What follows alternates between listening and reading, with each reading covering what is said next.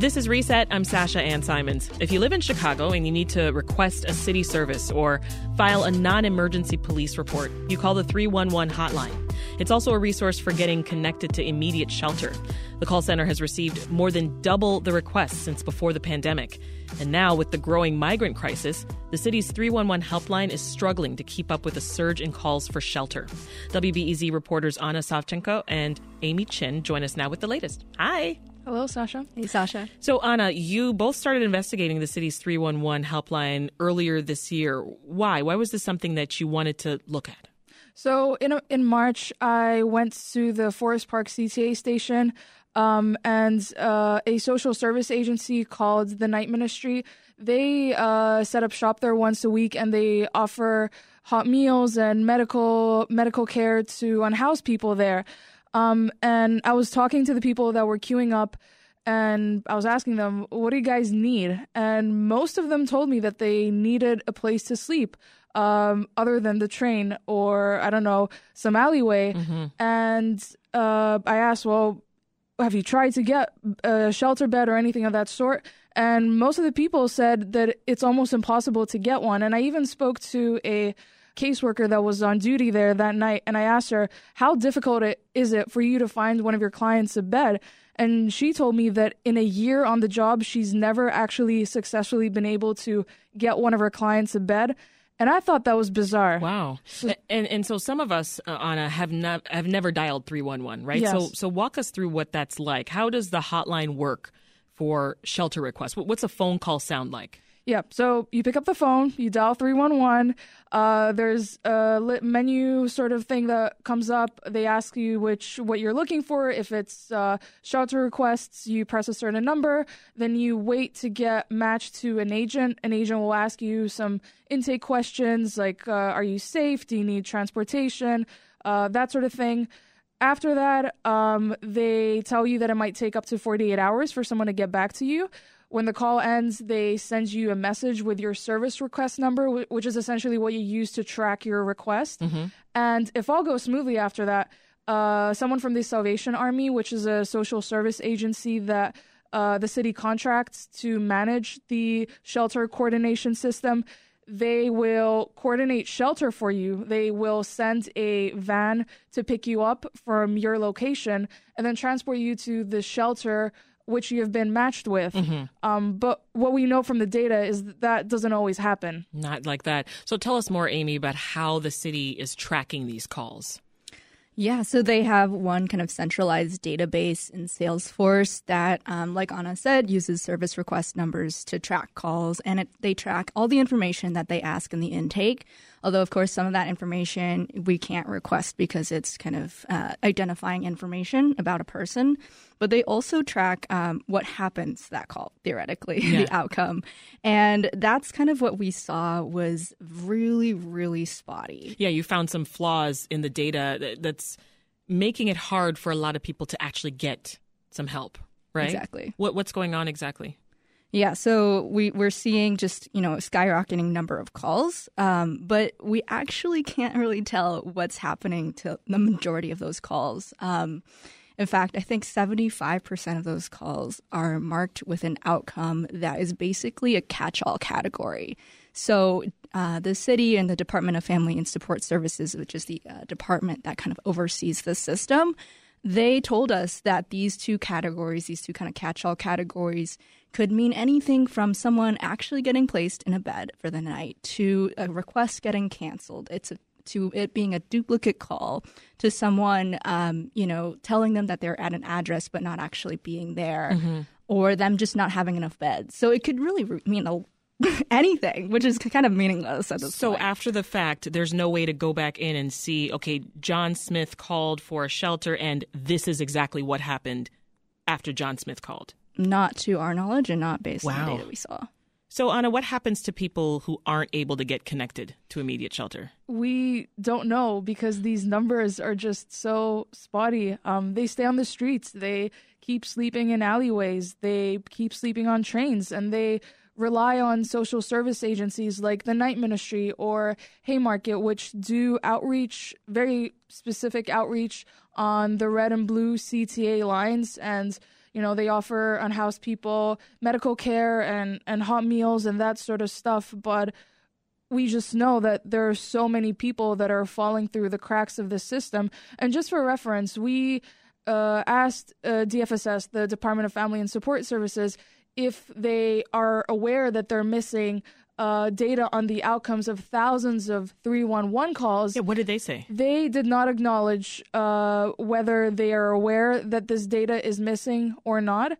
They did say that they're working on evaluating how their system works, and they meet monthly with the Salvation Army to sort of look over their metrics and their goals and whatnot. But again, they did not acknowledge if they're aware that they're missing all of this data. Wow. What did you find, Amy, about requests that were successful? Like, how did those placements go? Yeah. So what we were able to see from the data is kind of just this floor, the minimum number of people that they've actually successfully placed. We don't know if there's actually more. But we know that calls have more than doubled in the last couple of years since 2019. And it seems like the number of people placed has kind of remained relatively flat and slightly declined. Do we know what percentage that is?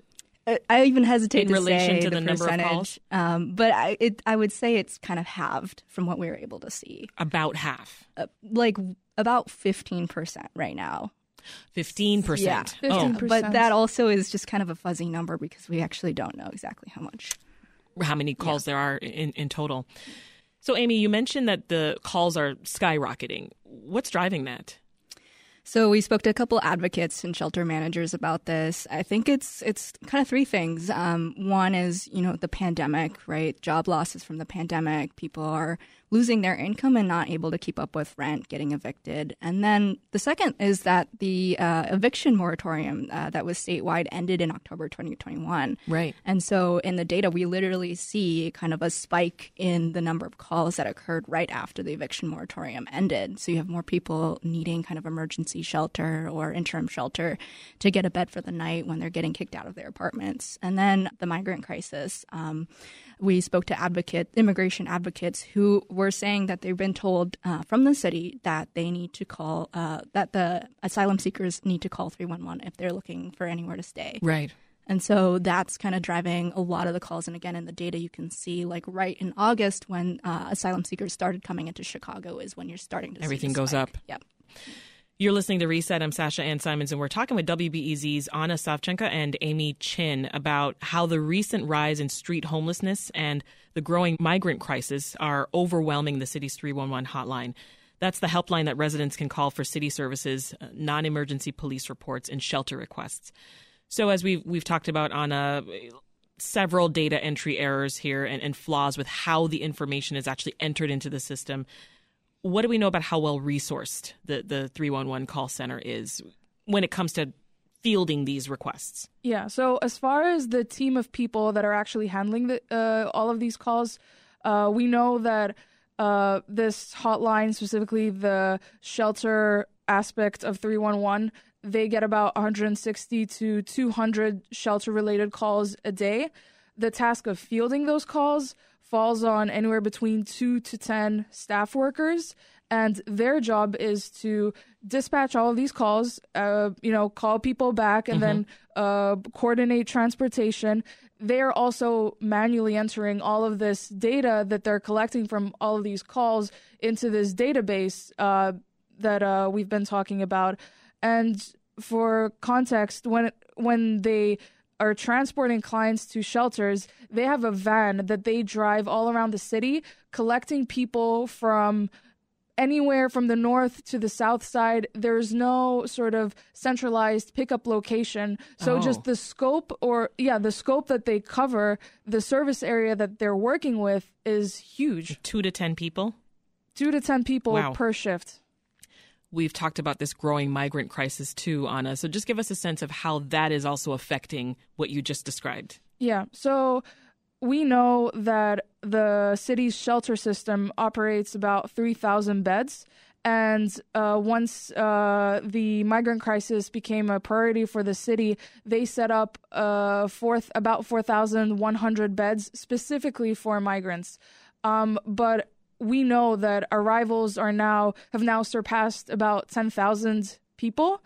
And that has created this spillover effect with migrants being placed in shelters designated for Chicagoans experiencing traditional street homelessness. And basically what that has created is this environment where there's just an extreme shortage of beds and way too many people that are calling this hotline asking for help. And Amy, Anna mentioned this a little bit earlier, but I mean, did you present your findings to the Department of Family and Support Services, and how did they respond? Yeah, we did. We sent them multiple emails, word for word, even copy and pasted from our story at the time. And like Anna said, they acknowledged certain things. They acknowledged that, okay, yes, there are certain categories that we're working to fix to make more specific, like those categories, those catch-all categories that I mentioned. But by and large, they kind of just didn't comment. They said, without looking into the data, we can't comment on this. But we gave them, multiple days, almost a week to look into the data. Wow. Did they at least say anything about how they plan on addressing homelessness and this surge in asylum seekers, Anna? They did acknowledge that they're working on overhauling the system, and that means the shelter system. And that means a couple of things. They want to renovate shelters. They are working on bringing back the bed capacity that they used to have before the pandemic. They had about 3,300 beds before the pandemic began, but once COVID hit, they had to reduce bed capacities in shelters to stop the spread of the virus. But we know that those numbers haven't rebounded, bed numbers haven't rebounded from pre-pandemic levels. So they're working on bringing that back up. Aside from that, they're also looking to purchase motels and hotels and repurposing them into new shelters that would also, increase the system's bed capacity. And in light of the migrant crisis, they say they're going to keep evaluating what they can do to meet demands. Mayor Brandon Johnson wants to boost social services citywide, but needs to find the money for it, right? What are some possible funding sources for the city's housing needs? Well, the Biden administration recently named a couple of major U.S. cities that will receive 2 years of, quote, tailored support from the federal government to reduce street homelessness and connect people to permanent housing. Chicago's on that list. It will receive 2 years of that support, and there will also be a federal official embedded in the area that will be helping with those efforts. We don't know what that's going to look like yet, but at least it's something that's on the horizon for the city. We've been talking with WBEZ's Anna Savchenko and Amy Chin. You can read their full story at wbez.org. Thank you both. Thank you, Sasha. Thank you. Now, we should note that we invited the Department of Family and Support Services to participate in this interview, but the agency declined. A spokesperson sent a statement over that reads in part, quote, "The best way to create capacity in the shelter system is by supporting households currently experiencing homelessness and moving on to appropriate and stable housing.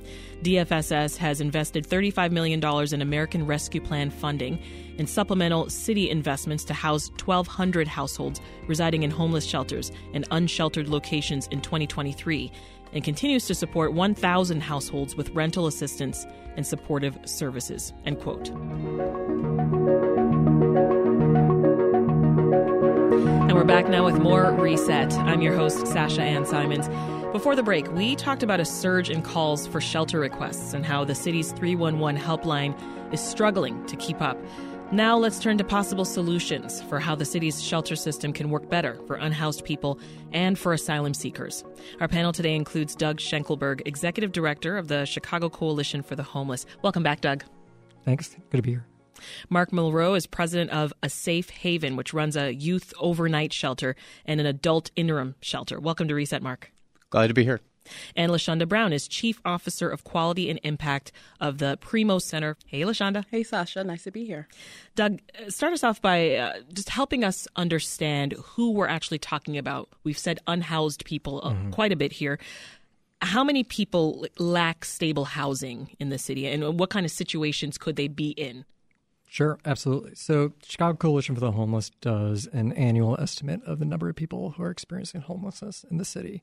And we use census data and some administrative data to do that.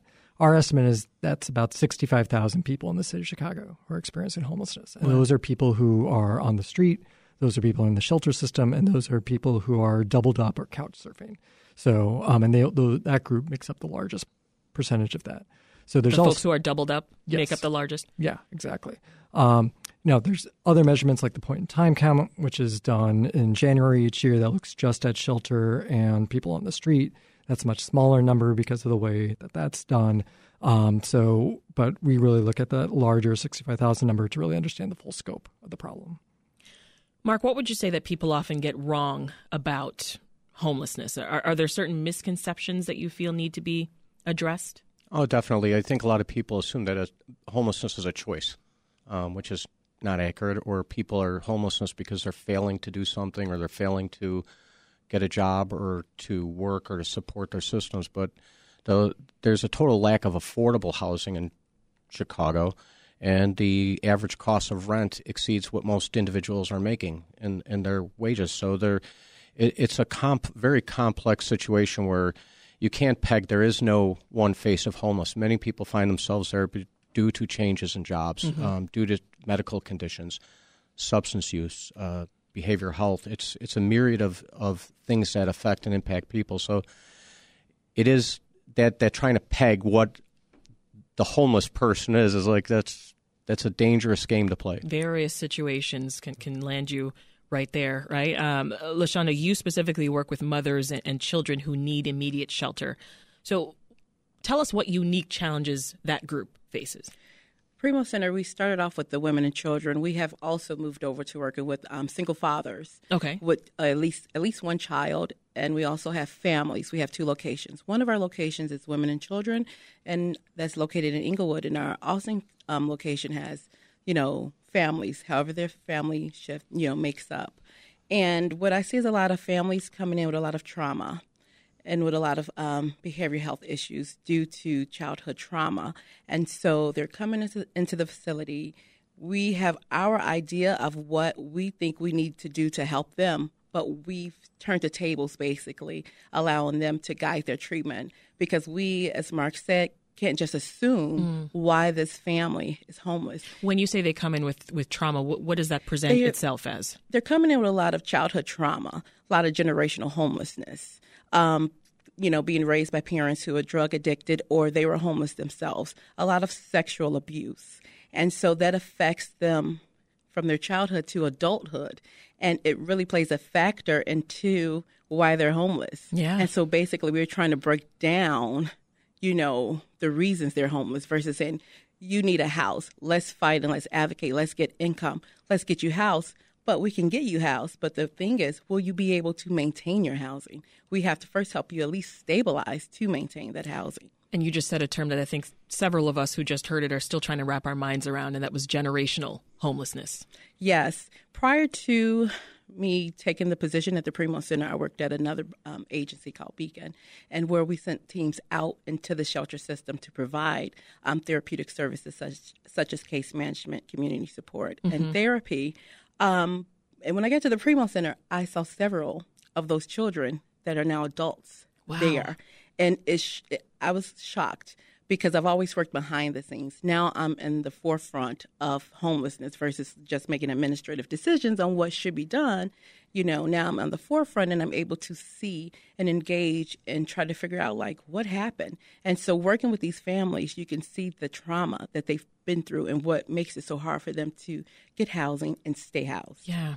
Doug, I want to go back to something you brought up before, which was the point-in-time count, right? And for those who might not be familiar, that's when the Chicago Department of Family and Support Services tallies the number of residents who are experiencing homelessness in homeless shelters, encampments, other unsheltered areas, and they do this on one night in particular in January. Right. So this year, the department counted more than 6,000 people, and asylum-seekers were accounted for in that number, and we're about a third of that number. Right.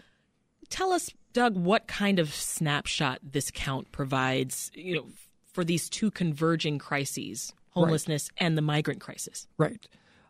So there's a couple different things. So with the point in time count, it's, one, it's an undercount of the number of people experiencing homelessness, because it is done on one night. It's done on one, typically a very cold night, because it's January in Chicago. Mm-hmm. People are finding other places to be safe that evening, and it may not be in a traditional shelter setting or in an encampment. They might be sleeping on someone's floor or something like that. So you're missing a lot of people when you do it that way. With the asylum seekers, if you look at the data, a lot of those individuals that were counted in this most recent count were in shelters that have been stood up just to help asylum seekers. Some of them are in the quote-unquote traditional shelters as well. Yeah. What it shows is that our system, doesn't have sufficient capacity to serve everyone. And then that capacity was limited before we had this current crisis of asylum seekers coming in large numbers to the city of Chicago. Yeah. And so it's showing that our system isn't set up to serve everyone who needs it. What spillover effects have you noticed, Mark, at shelters around the city? Well, certainly all the shelters are being taxed. I mean, their resources are being taxed at a very difficult time. Post-COVID, hiring was difficult to begin with. So when you're trying to put together resources, because at a safe haven, we individually case manage. Each person comes in to deliver what service they need. Now you have another population coming in who have specific needs, and the city or the federal government hasn't necessarily set up the pathway to get them those needs. Yeah. For housing and for a job. You have to have your identification, paperwork. You have to have your permits, and the system isn't set up to deliver those. So with a lot of them, what we're seeing is that they go to the cash economy. They try to get jobs at other places, and it's just it's a complex issue that I think one of the things that Doug brought up, that we're not even addressing the total number we're trying to address. We have these numbers that are so underreported, mm-hmm. and then when you're trying to set up systems to deliver the needs and you're underreporting the numbers, you're not going to have the resources that are necessary to meet that need. I understand, LaShonda, that migrant families currently reside at Primo. We do at both of our locations. We have migrant families, and I would say it's a challenge, but we're up for the task. It's just trying to, meet their language barriers and their financial, future financial income, because right now we're basically taking on the cost of supporting the family's needs by ensuring, they have food, they have clothing, they have the basic necessities. So that's just something we have to take on. And we know that number's just going to increase. So we're trying to be proactive. But again, as Doug and Mark said, financially, where is this going to come from? As we discussed earlier on the program, one of the resources that people turn to for immediate shelter is that 311 hotline. There's a recent WBEZ analysis that reveals that the system is both under-resourced and unreliable when it comes to completing shelter requests, right? You work with the 311 response team, LaShonda, every day. So what's your experience been like working with that helpline? My experience has been sometimes it works and sometimes it doesn't work well. I can say for the Primo Center, when we get the call for them to bring a family to our facility, that works smoothly. But we get a lot of outside calls asking, can we give them a bed? But again, we're a delegate agency of the Department of Family and Support Services, so we are required to accept referrals directly from, the 311 crisis mobile team. Yeah. And a lot of times they will tell us, we've been at the police station for 7 days, we've been here for 10 days, and, there's nothing we basically can do. But if, there's a crisis, sometimes we will reach out to our delegate agency and see if there's something we can do. But we have to understand that other shelter providers are in the same situation as we are, and they, want to take in families as well. But we have to, follow that protocol. But again, when folks are calling 311 and they're sleeping at the police station and or hospital, they have to have their phone on them at all times, because if there's a a shelter match, they have to be present. Yeah. And so if they don't pick up that call, they're removed off the list, and they will have to go call back and get back on that list. Wow. Yes. So if they don't have a phone, like if they're at the police station, they need to sit next to the person who has the phone. Mm-hmm. Same thing as the hospital, next to a security guard. That way, if 311 calls back and say, hey, family A, we have a placement for you. But if you're not there, you're coming off the list, and you're going to basically start all over again. So you may have been number 4, but now you may be number 44. Wow. What can you add to this here, Doug? Just 311 trying to manage I think this number. One of the things that this shows is it's one more proof point of that we underinvest in the system that's supposed to serve people experiencing homelessness.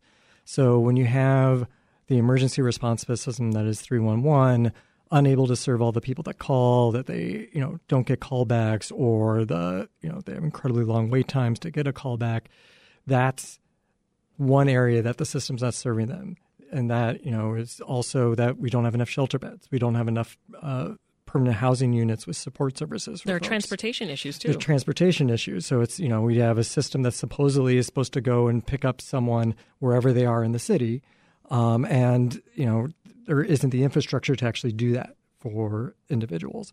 And it's, the through line is the chronic underinvestment in the system to serve people experiencing homelessness. And you're always going to have failures in a system that doesn't have proper investment. Yeah. So, Mark, what housing solutions would you propose here? Oh, do we have an hour? Yeah. We're going to try to fit it in. I'll tell you, there's a lot of things. I think one is with the 311 system, remove the bureaucracy from the system. Shelters used to be able to talk to each other to get better placements or more appropriate placements. But since it has to go through this system that sometimes doesn't place people for 48, 72 hours, we end up maybe getting inappropriate placements at a facility where you're kind of left to try to figure it out for yourselves. I think, there are investments that can be made with housing, affordable housing, but also the services that go along with it. Financial literacy, helping people learn how to remain housed, put them on a path to a more living wage income. Good luck trying to live in Chicago on minimum wage. I mean, and afford anything. And as we all acknowledge, the system is terribly underfunded. You're trying to take people in crisis, and then the allocation is $22 a day.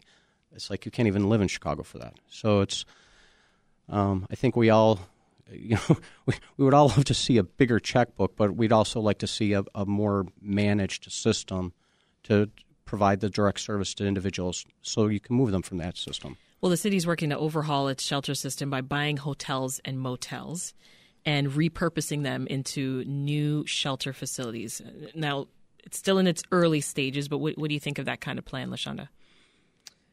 Oh, well, I think that's very interesting, because what will happen to those buildings once allegedly the families are placed into housing? We've invested all this money into those hotels just to serve a temporary purpose, where we can probably look at other avenues, maybe expanding the current shelter systems we have by offering them more money to maybe expand their total number of beds and increase their case management staff, just so many other things. But I understand, the predicament that the city is in. And I'm sure the commissioner, she's doing her best to make sure that everyone, that we're compassionate, that we are providing services to those folks that has already been in the system and those folks that are, coming from the southern border as well.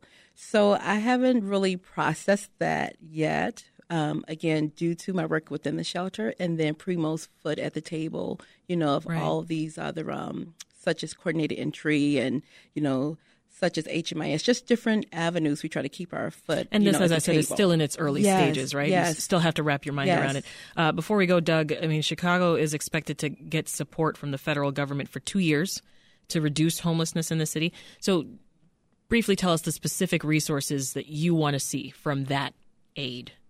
Well, I think, those resources, help expand existing systems. I would say that, what we need is a longer-term strategy, and we need a longer-term investment. And as you know, we've been working on a campaign called Bring Chicago Home for several years now, which is about creating a dedicated funding stream at scale to provide housing and services to people. Which it sounds like the mayor backs. Yes. So, as a candidate, Brandon Johnson was very supportive, and he's continued to be supportive since he's entered office, which is very encouraging to us. And so I think we're on a solid path to getting this in place. And this is what we need as a city. We need to stop waiting for a crisis to happen and scrambling to figure out how we respond to that crisis, but rather have a long-term strategy with real investment that reduces the impact of a crisis when it hits.